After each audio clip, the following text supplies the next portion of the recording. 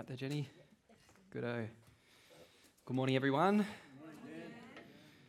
My name's Dan, if we haven't met before, and as you just heard from everyone who said good morning, Dan, it's great to be back after paternity leave. Like my heart is very full being back with you all to bring God's word to bear upon us. And especially as I've just seen kids around you, you know when you get a new car and you like start seeing that car. I've got that at the moment with kids. We've got a kid and I've just seen kids everywhere. So there's Daisy. Good morning, Daisy. Isabel. I saw Hilkiah up the back there. Faith and Ewan. And of course, Daniel was around before, wasn't he? And of course, little Zoe is here. And she's heard 3 sermons so far, believe it or not. The day after she was born, she was listening to a sermon. That was the one with Mike Prodigalidad when he was here a few weeks ago. So she's heard 3 sermons. She hasn't said anything in response to any of them yet, but this is the first one her dad is preaching, so we'll see. Now, there is one danger if you meet Zoe today. Her grip and her arm strength have really improved the last week. So if she asks for a tomato, don't give her one because the sermon's going to be great, darling. We do not need tomatoes thrown. But really, it is great to be back with you all after a bit of absence. And we're just going to continue forward looking at this season of Advent, looking at Jesus as Nigel just prayed. We want our hearts to be full with him at this time of year. Do you know what the word Advent means? Anyone know? Coming or arrival. The word adventure is the arrival or the coming of a hero who's going to save, right? And Advent is much the same. It's the coming of Jesus to save. And I want to start with a controversial statement about this Jesus. You ready? So, when Jesus arrived on earth, here's the controversy. He was human. Shock horror. It's not very controversial at all, is it? Especially compared to last week where we heard from Ben, our guest preacher, that Jesus, this baby in the manger, is God. Now that's a controversy, isn't it? I mean, that just invalidates so many other worldviews and religious perspectives around the world. There is a God. There is one God. His name is Jesus. Now, that's a controversy. But Jesus is a human. Well, anyone who believes he really exists would agree with that, wouldn't they? And yet it should be controversial. It is controversial that Jesus is a human, because think about it. The claim that the Bible makes is that God became a man, a human. Now, Sky was telling me this week that once she was talking with a Muslim friend of hers, someone who believes in Islam, they don't hold that Jesus is God. They believe he was a prophet, a wise man, but certainly not divine. And they were comparing the differences between Christianity and Islam. And her friend turns to her at a certain point in the conversation and says, "You do know you sound a bit crazy, right?" Sky goes, "What do you mean?" "Well, I mean, you believe that God became a person? We both believe that God is holy, he's perfect. How is it that the holy creator God could so limit himself by becoming a disgusting small human?" Kids, it's a bit like a person wanting to become a cockroach. Now, do you want to become a cockroach, Faith? I don't think so. No, neither do I. It does sound a little bit crazy, doesn't it? God, the infinite creator God, becoming a finite, limited, weak, dependent, small human. And yet, that's exactly the claim that Scripture makes. That's what the Bible says. And today, we're going to see why that's so important. Why is it so important that God became a human? Why is it essential that Jesus is both God and man? And how does that prompt us in this season of Advent to marvel at him? How are we going to do it?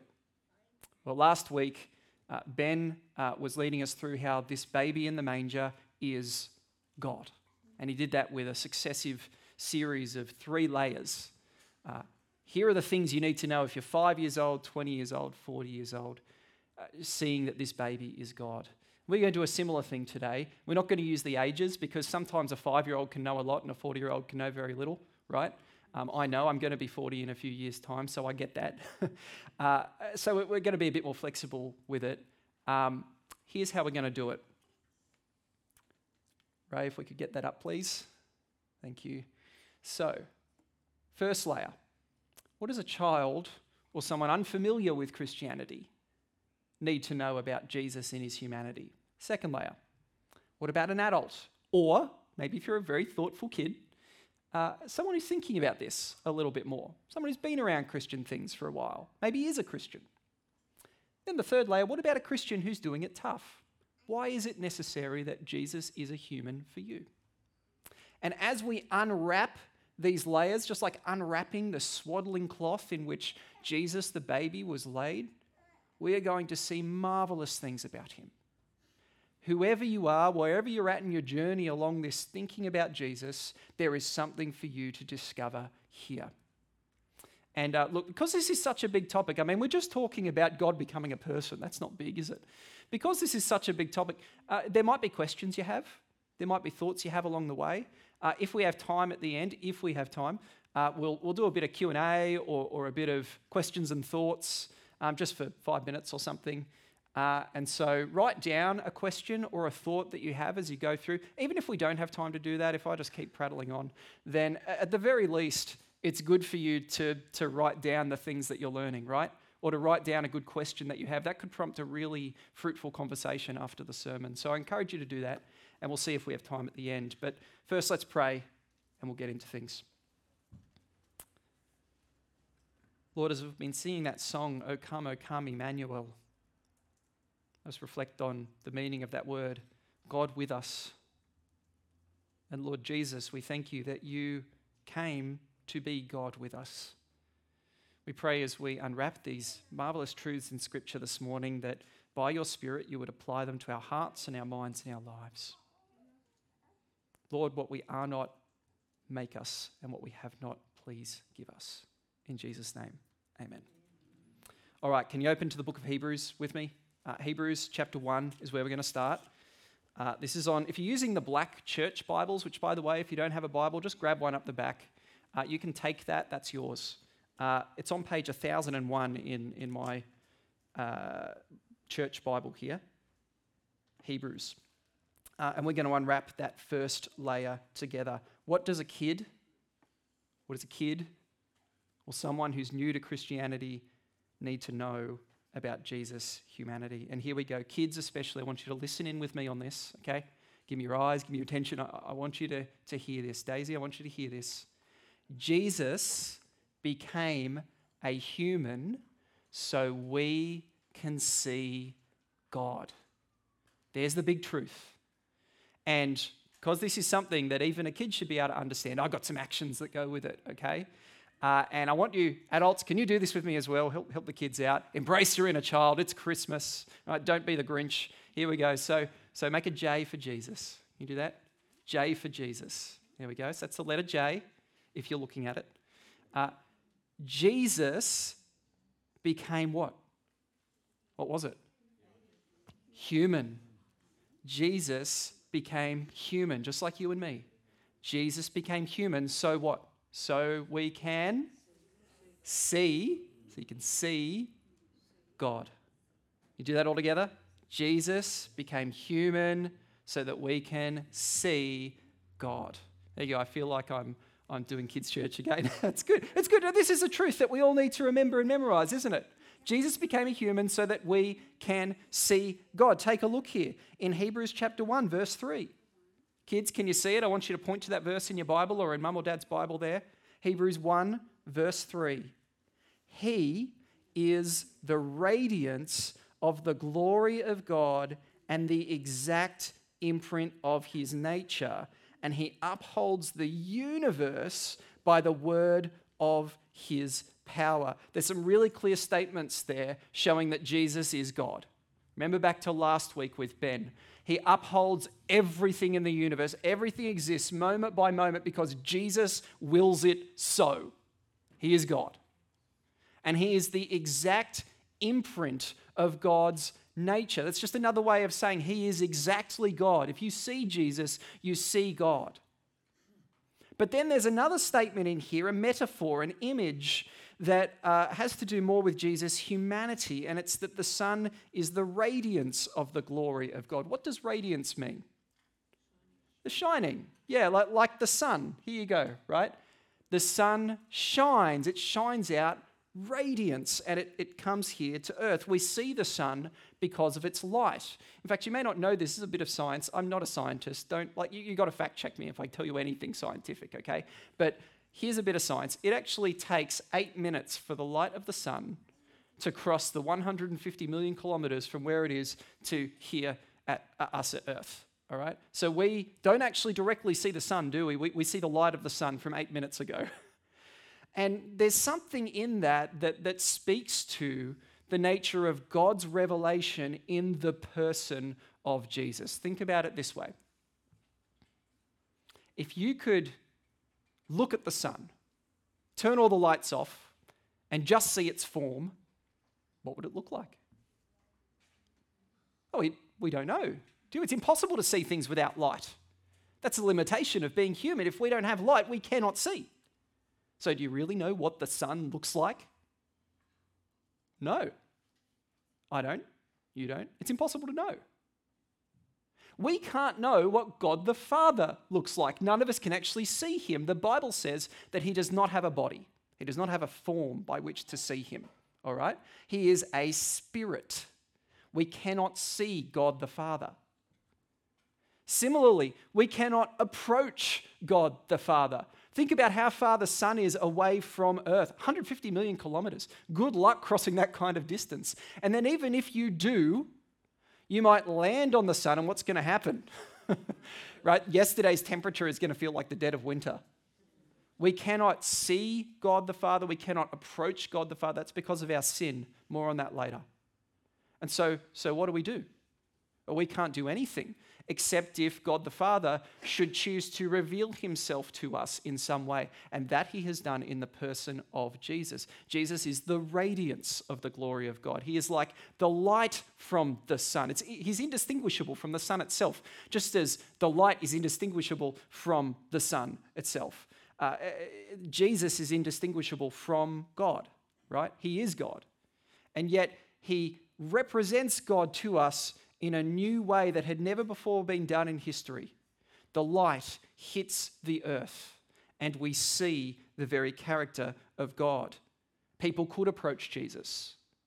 People could see Jesus. People could touch Jesus. And the New Testament recorded all of their experiences for us. Think about the shepherds who were there at his birth. They saw the baby.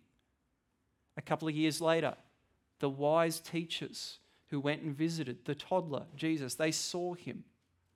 The teachers who listened to him at the temple when he was 12 years old. The crowds who witnessed his baptism. The disciples who walked with him on the road, ate with him at the table, sat at his feet as he taught. The disciples who wept beneath the cross, seeing him die, who marveled at the empty tomb, and who worshipped him on the Mount of Galilee. They saw, they touched, they experienced, they wrote. It's the light of the glory of God that people actually interacted with, and they saw God. Now, one of his disciples, John, put it this way in his own gospel. Can you flick over with me? Just keep your finger in Hebrews, but flip over to John, chapter 1.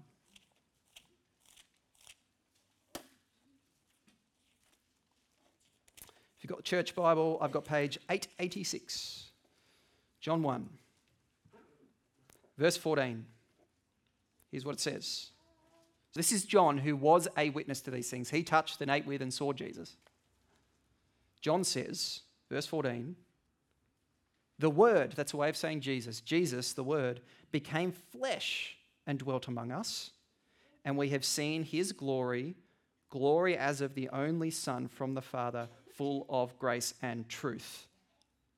This word from the Father, like when I speak, it goes out into space. Similarly, that the sun shines and the light goes out. Similarly, the Father wants to reveal himself, and so he sends his Son out. This word from the Father, this revelation from the Father, comes in the form of flesh, body, so that we can see God.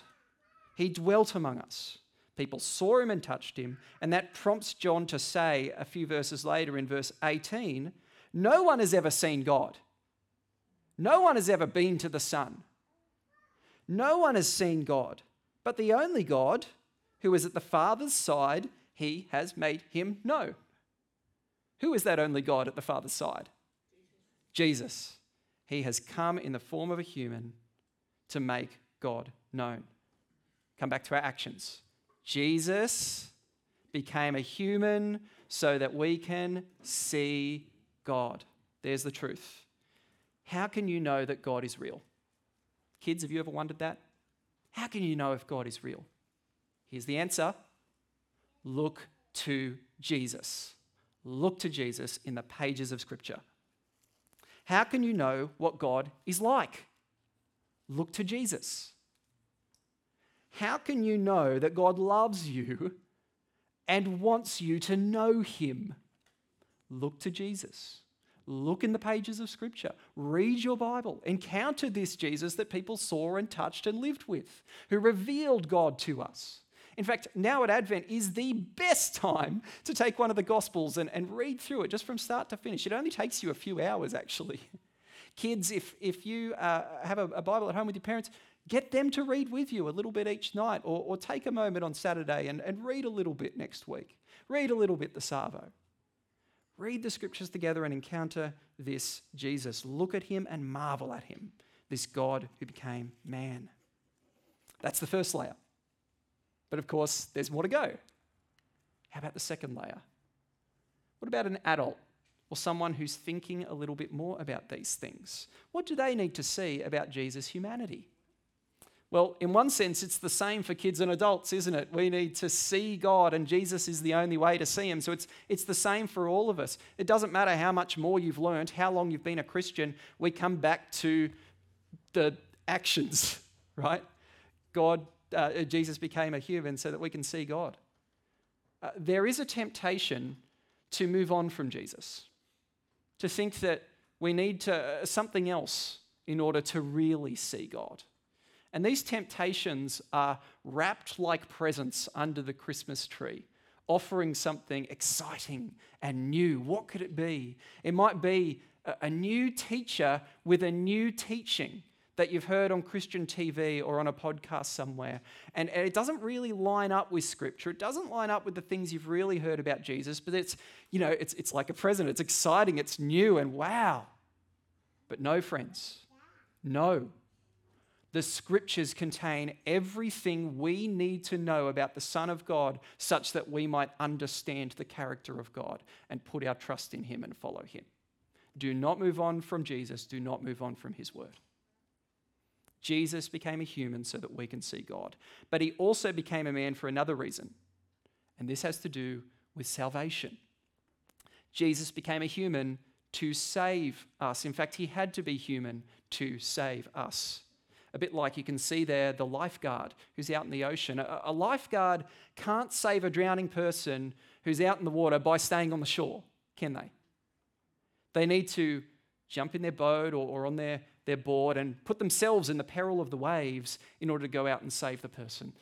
Jesus became a human for that very purpose. Come with me over the page in Hebrews to chapter 2, verse 10, and we're going to largely camp out in this passage for the rest of today's sermon. Chapter 2 is really just extending on what we've already seen in chapter 1. Jesus is God who became a man, and now we're just zeroing in more on the man bit of that equation.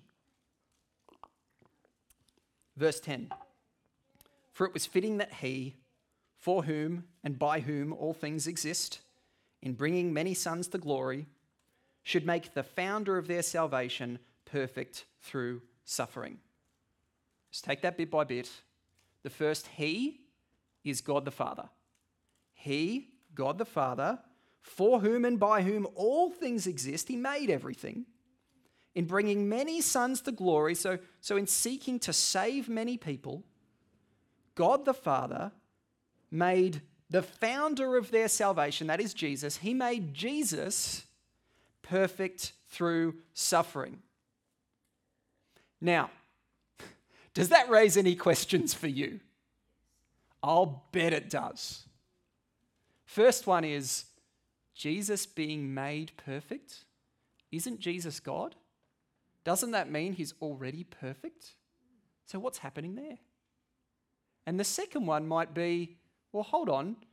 How can God suffer? Made perfect through suffering. Remember back to Sky's Muslim friend. How is it that God, who is perfect and holy and can do all things, how could or would he suffer? Two questions there. How is it that God needs to be made perfect, and how is it that he could suffer? Well, the first one is actually pretty straightforward. In the Bible, the Greek word for perfect, does anyone know what it is? Call it out. Anyone got it? No? All right, I'll tell you what. Telos. Telos is the Greek word for perfect. And sometimes it means moral perfection. T-E-L-O-S, if you want to look that up. Sometimes it means moral perfection, but not always, right? Sometimes it means something else. And so here in this passage, I don't think it's meaning moral perfection, as if to say Jesus was evil or impure in some way. He lacked something in his character and needed to work his way to becoming good again. That is not what this is saying. The word telos can sometimes mean completion. Think like a to-do list, where you've got to tick off all the items, and then once you've ticked them all off, ding, telos. Completion, done. Plan accomplished. I think that's what's in view here. It's that God sent Jesus with a plan of salvation, and there are various steps to that plan that need to sort of be ticked off before it can say perfect, complete, done. Does that make sense? You with me on that? So the question then is, what are some of the items on the to-do list that need to be done for it to say that Jesus is perfect, that he's done the plan? And the answer is right there in verse 10, that he will be made perfect, or this plan will be made complete through what? Suffering. So you look down the to-do list there, and you see that there's all these things that are going to involve a lot of pain for Jesus. And the way that those items are sort of crossed off is with sweat and with tears and even with blood. This is where Islam gets it wrong. It's not just that God can suffer, it's that he has to. In the person of Jesus, he has to for our salvation. Now, why is that? Because only someone who is both fully God and fully man can actually work our salvation. And to be fully man, to be fully human, involves putting ourselves at peril, involves going into the waves, involves potentially having the drowning person clawing themselves on you and dragging you beneath the surface. It involves pain and suffering. And that begins to be borne out here in the passage in verse 11 to 13. It says that Jesus had to share the same source as sinful people, the one who sanctifies and the ones who are sanctified. It's just saying he has to be born as a human. And then there's a bunch of Old Testament references there that bring that out. It's just saying Jesus and people are of the one kind. I'll tell your name to my brothers. Behold, the children God has given me. We are of the same source, the one kind. We're all human. Which then brings us to verse 14. Since therefore the children, that's us, share in flesh and blood, he himself, the Lord Jesus, likewise partook of the same things, that through death he might destroy the one who has the power of death. And on it goes. Jesus took on flesh and blood to save us. Think about that. Jesus had a body. We all know that. But he had a body that was limited, that was prone to weakness, that got tired, that had sleepless nights, sometimes because the disciples would come and keep waking him up, right? Much like a little one in our household. He was in a body that starved, that got hungry. Think about his 40 days in the wilderness, that thirsted. In John 19, when he's hanging on the cross, he says, I thirst, right? What an irony that the source of living water would thirst. This is Jesus. He occupies a body that is weak and has all the limitations that ours have. He had emotions. The shortest verse in the Bible is in the book of John. It just says Jesus wept. Why was he weeping? It's for the death of his friend Lazarus. Not because he thought, well, I'll never have Lazarus back, right? He knows he's about to raise his friend, but because he feels this compassion and empathy for his other friends who are weeping, and of course the loss of your friend is a big thing, even if you know they're about to be raised. He weeps, he's affected by things. He got angry when he saw the temple being used as a marketplace. When he was in the Garden of Gethsemane, he sweated as he was praying to God, and the sweat hits the ground like great drops of blood. Jesus felt anxiety. Jesus felt emotional turmoil. He was locked in a battle against despair. He had to learn. Have you thought about that? Jesus had to learn. Sometimes people think that like the baby in the manger is just kind of Einstein wrapped in baby skin. That's not the case. Yeah, sometimes I look at our newborn daughter Zoe and I just think, wow, you have so much to learn. Right now you are learning light. You are just learning light and darkness and faces. And she's learning that mum is safe. And she's learning to sleep, sort of. Right? She has so much to learn. Did Jesus have to do these things? Yes. Yes, he did. He came as a baby, bearing flesh and blood, like us in every respect. Take a look at that in verse 17, or verse 14 rather. He partook of the same things. Humans need to learn, don't they? Verse 17, he had to be made like his brothers in every respect, including the journey of depending on adults and developing and growing up. Luke 2:52, he grew in wisdom and in stature before God and man. He had to learn, he had to grow. You still don't believe me? Flip over to chapter 5, verse 7. Here's what it says. In the days of his flesh, while he was human, when he came as a human, Jesus offered up prayers and supplication. Why would he have to pray? He offered up prayers and supplications with loud cries and tears to him who was able to save him from death. And he was heard because of his reverence. Look at the next sentence. Although he was a son, he learned obedience through what he suffered. Now, isn't that fascinating? Isn't that interesting that that's what the Bible says? That Jesus had to learn. And this might be new for you. But Jesus, as a baby, had to learn to do what his mum said. He had to learn to use his hands and his feet. Think about that.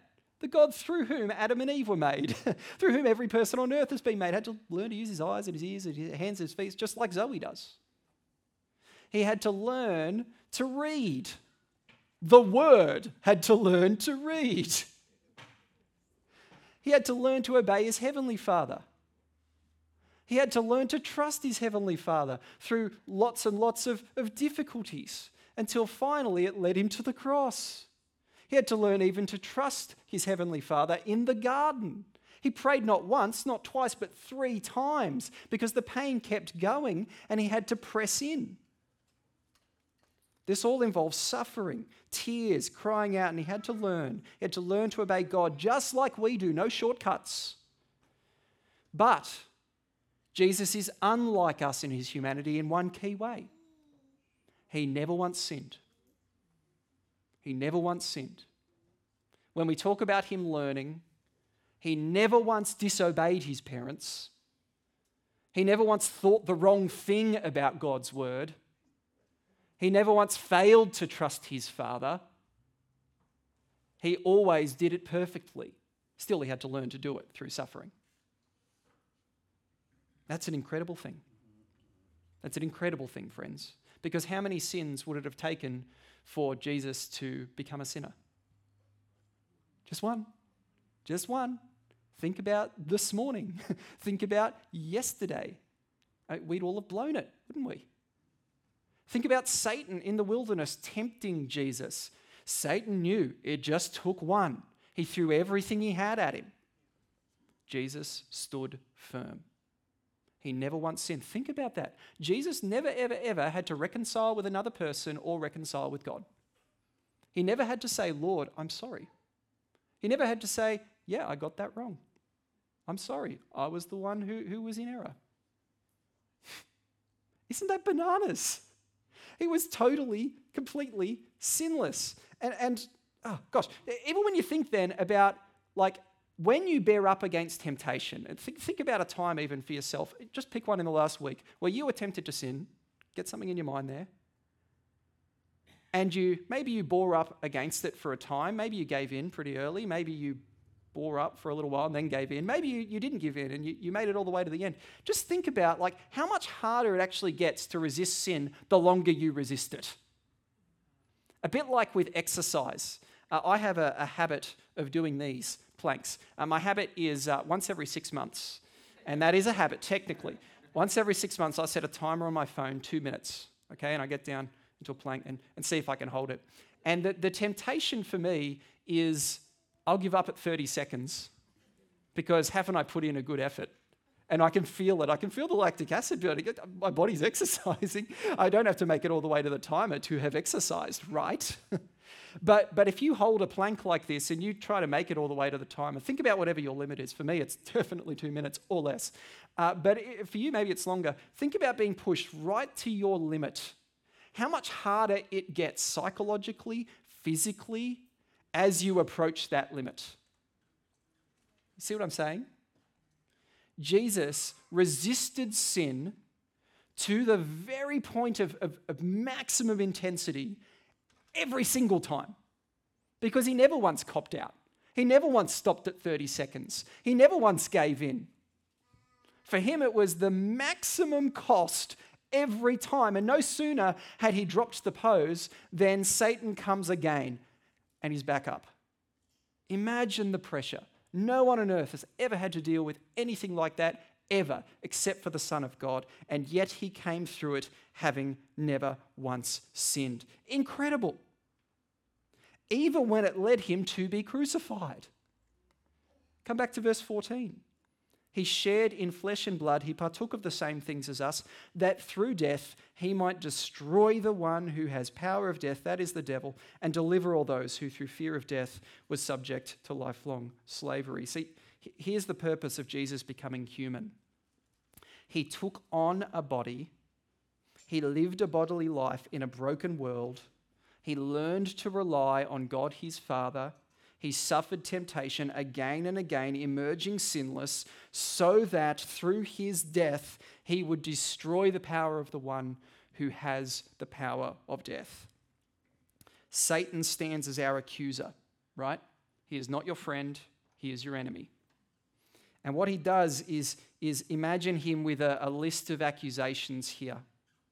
These accusations of all the times that you and I have failed to worship God, failed to trust him, failed to make it all the way to the end of resisting sin. We give up so easily and so quickly. I say that. We can all say that honestly.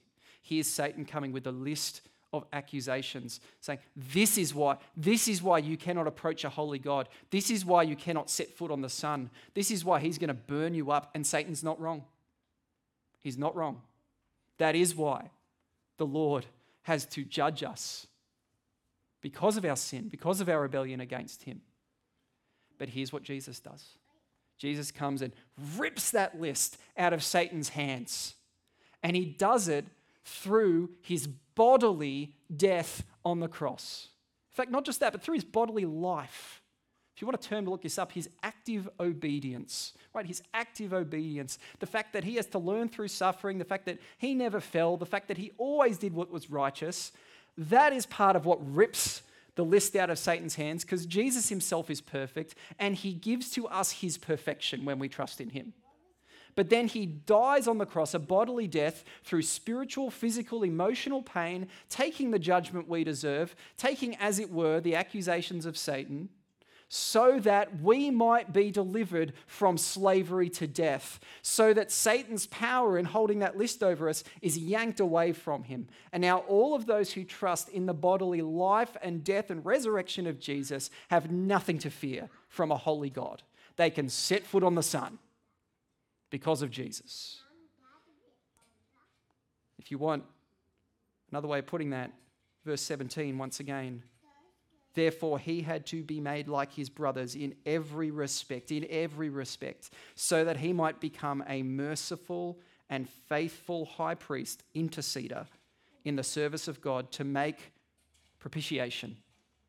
That is, to turn away the judgment of God, to deal with our sins, to make propitiation for the sins of the people. And if he was not fully human, he would not have been able to do that. He would not have been a like-for-like offering. What does that do in you? Think about it. What does that do in you?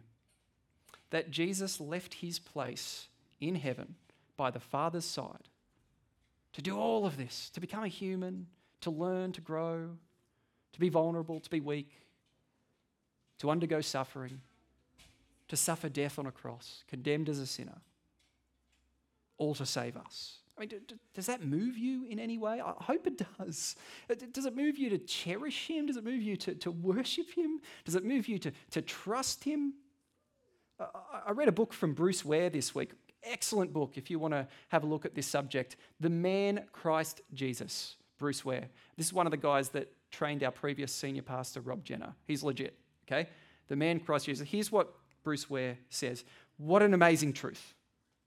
The eternal Son of the Father left the glories of heaven and took on our human nature for one ultimate, pervasive, and central purpose: to bear the sin we have committed and to die the death that we deserve, because he knew the only way, that this was the only way that we would be saved. Marvel at this love.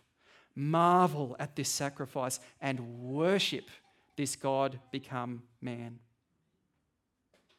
But there's still one more layer to unwrap. We can go deeper still. What about someone who's doing it tough? A Christian who's doing it tough. And I mean, we can keep going forever with these layers, can't we? We will in the new creation. There'll be more and more to discover about Jesus. But what about a Christian who's doing it tough? Well, the first layer was that he became a human so we can see God. The second is he came to save us. And the third is that he came to sympathize with us. It's that we would find in our human Saviour a sympathetic Saviour. He enters our suffering so that he can bear it with us. If you're finding it hard to face temptation at the moment, if you're dealing with difficulty in your walk with Jesus, this is what you need to hear. Jesus shows you sympathy. Come with me to Hebrews 2, verse 18. This is the way that the writer sums up the doctrine of Christ's humanity. He sums it up with this statement. For because he himself has suffered when tempted, he is able to help those who are being tempted. One of my favourite Christmas carols that I think I heard you guys practicing this morning is O Holy Night. We're singing that later? Yeah, good. O Holy Night. It has these lines in it. The King of Kings lay thus in lowly manger, in all our trials, born to be our friend. He knows our need. To our weakness is no stranger. Behold your King. Before him lowly bend. Those are very true words. You could almost read that in Scripture, couldn't you? The King laid in a manger, God born to be our friend. He knows our need. He's no stranger to weakness. Consider how Jesus was born, friends. We heard it before as Jenny read out Matthew 1. He was born in the midst of suffering and scandal, born to a teenage girl who was engaged to a bloke. And the Holy Spirit comes and says, you're going to give birth to the Saviour. Now, how on earth do you explain that to your fiancé? You can't. What a scandal. I mean, the normal thing, according to Deuteronomy 22, was if a woman had committed adultery before getting married, stone her to death. And so Joseph instead divorces her quietly, like a very loving, gracious move. That's why he does that, because it is such a scandal. And of course, then God tells him what's going on and he stays with her. He bears the scandal too. Then you look back further in Matthew chapter 1, you look at the genealogy of Jesus, and I mean, this is the sort of thing that if Jesus was running for a political office, you would try and airbrush out as much of this as possible. Because yes, you've got David, the king, that's some good lineage, but then you've also got like Rahab, the woman of the night. You've got Tamar, who did some really dodgy things as well. You've got Bathsheba. Only she's not even called Bathsheba. She's called the wife of Uriah because it's too scandalous that this should be in Jesus' genealogy. You've got Gentiles of various kinds when he is meant to be a Jew of Jews. This is all scandalous. And then even when Jesus is actually born, as we all well know, it's into a feeding trough in a manger because there was no room for the King of the universe to be born. We're familiar with this in our nativity scenes, of course. And I don't know if you've ever seen a Catalanian nativity scene. Here's what it looks like. I wonder if you can notice something interesting.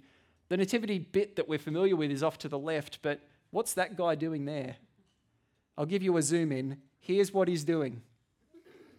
He is called the caganer, or in English, the pooper. The reason that the pooper is there in the nativity scene is because they want to represent that Jesus came into our mess. He came into the chaos, the disgust, the offensiveness of the human world. This is what God did. It begins at his birth. It continues in his life. As we've seen, he has all the same physical and emotional difficulties that we have to face, only amped up to 11.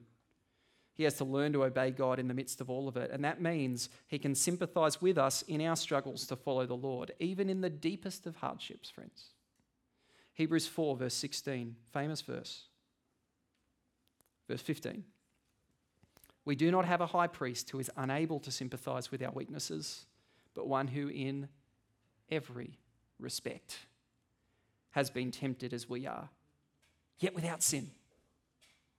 Let us then with confidence draw near to the throne of grace, that we may receive mercy and find grace to help in time of need. If you are a follower of Jesus, here is the promise for you.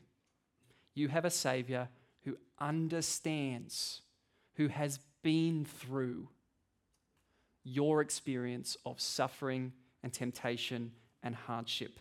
He knows what it's like to manage doubt, to push through temptation, to deal with disappointment, to forgive those who hurt us, to love those who hate us. He is both the founder of our faith who goes before us and our compassionate brother who, much like that image in the background, walks beside us. He's not there to condemn you if you are in Christ. He's there to save you. He's not there to judge you, but to bear you up. And as we pray for the Lord's help, we can know that we have a sympathetic Saviour. But of course, that's only a helpful truth if you are indeed a believer, right? Jesus came to bring many sons to glory. And he is not there simply to sympathize with us if what we want is a faster car or to get out of this marriage so I can get a new partner, right? Or whatever other substitute for God we might want. He is there to help Christians, those who have put their faith in the Lord Jesus Christ, who have had their sin turned away at the cross. He is there for Christians to sympathize with us that we might become more like him. He knows our need. To our weakness is no stranger. Behold your King. Before him lowly bend. The two go together. And that's another reason why he became a human. Now, so many layers to this, aren't there? There's our sort of summary. What does a child need to understand? It's that Jesus became a human so that we can see God. What about an adult or someone thinking a bit more? It's that Jesus came to save us through his active obedience in his bodily life and then his active obedience in his body given at the cross. Jesus came to save. What about a Christian doing it tough? Feel the sympathy of the Lord, friend, that he knows exactly what your needs and weaknesses are. He has been through them and he has the power to help you as well. So many layers to this. Another way of putting it is that no incarnation means no revelation, no salvation, no consolation. Right? No incarnation means no revelation, no salvation, no consolation. But because we have a Saviour who came with a body, we have these things in the person of Jesus Christ. So my question to you, friends, is simply, which layer do you need to unwrap this morning? Do you need to see God with fresh eyes in the person of Jesus? Do you need to turn to him and be saved, or be assured of your salvation in him? Do you need to know his sympathy through the hardships that you're facing? Let's pray. Lord, these are big things. These are tough things to understand, but we pray simply, Lord, give us the mind of Christ. Give us the power of the Spirit to bear fruit in us so that we might fall before you in worship and trust, Lord Jesus. Show us what we need to in this Advent season, or what we need to see about you, so that we might trust, repent, and worship you. In Jesus' name, amen.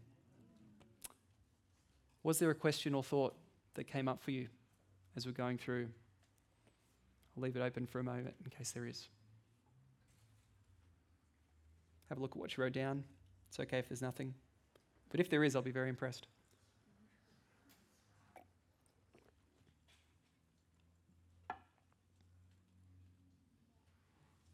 Yeah, Ezra.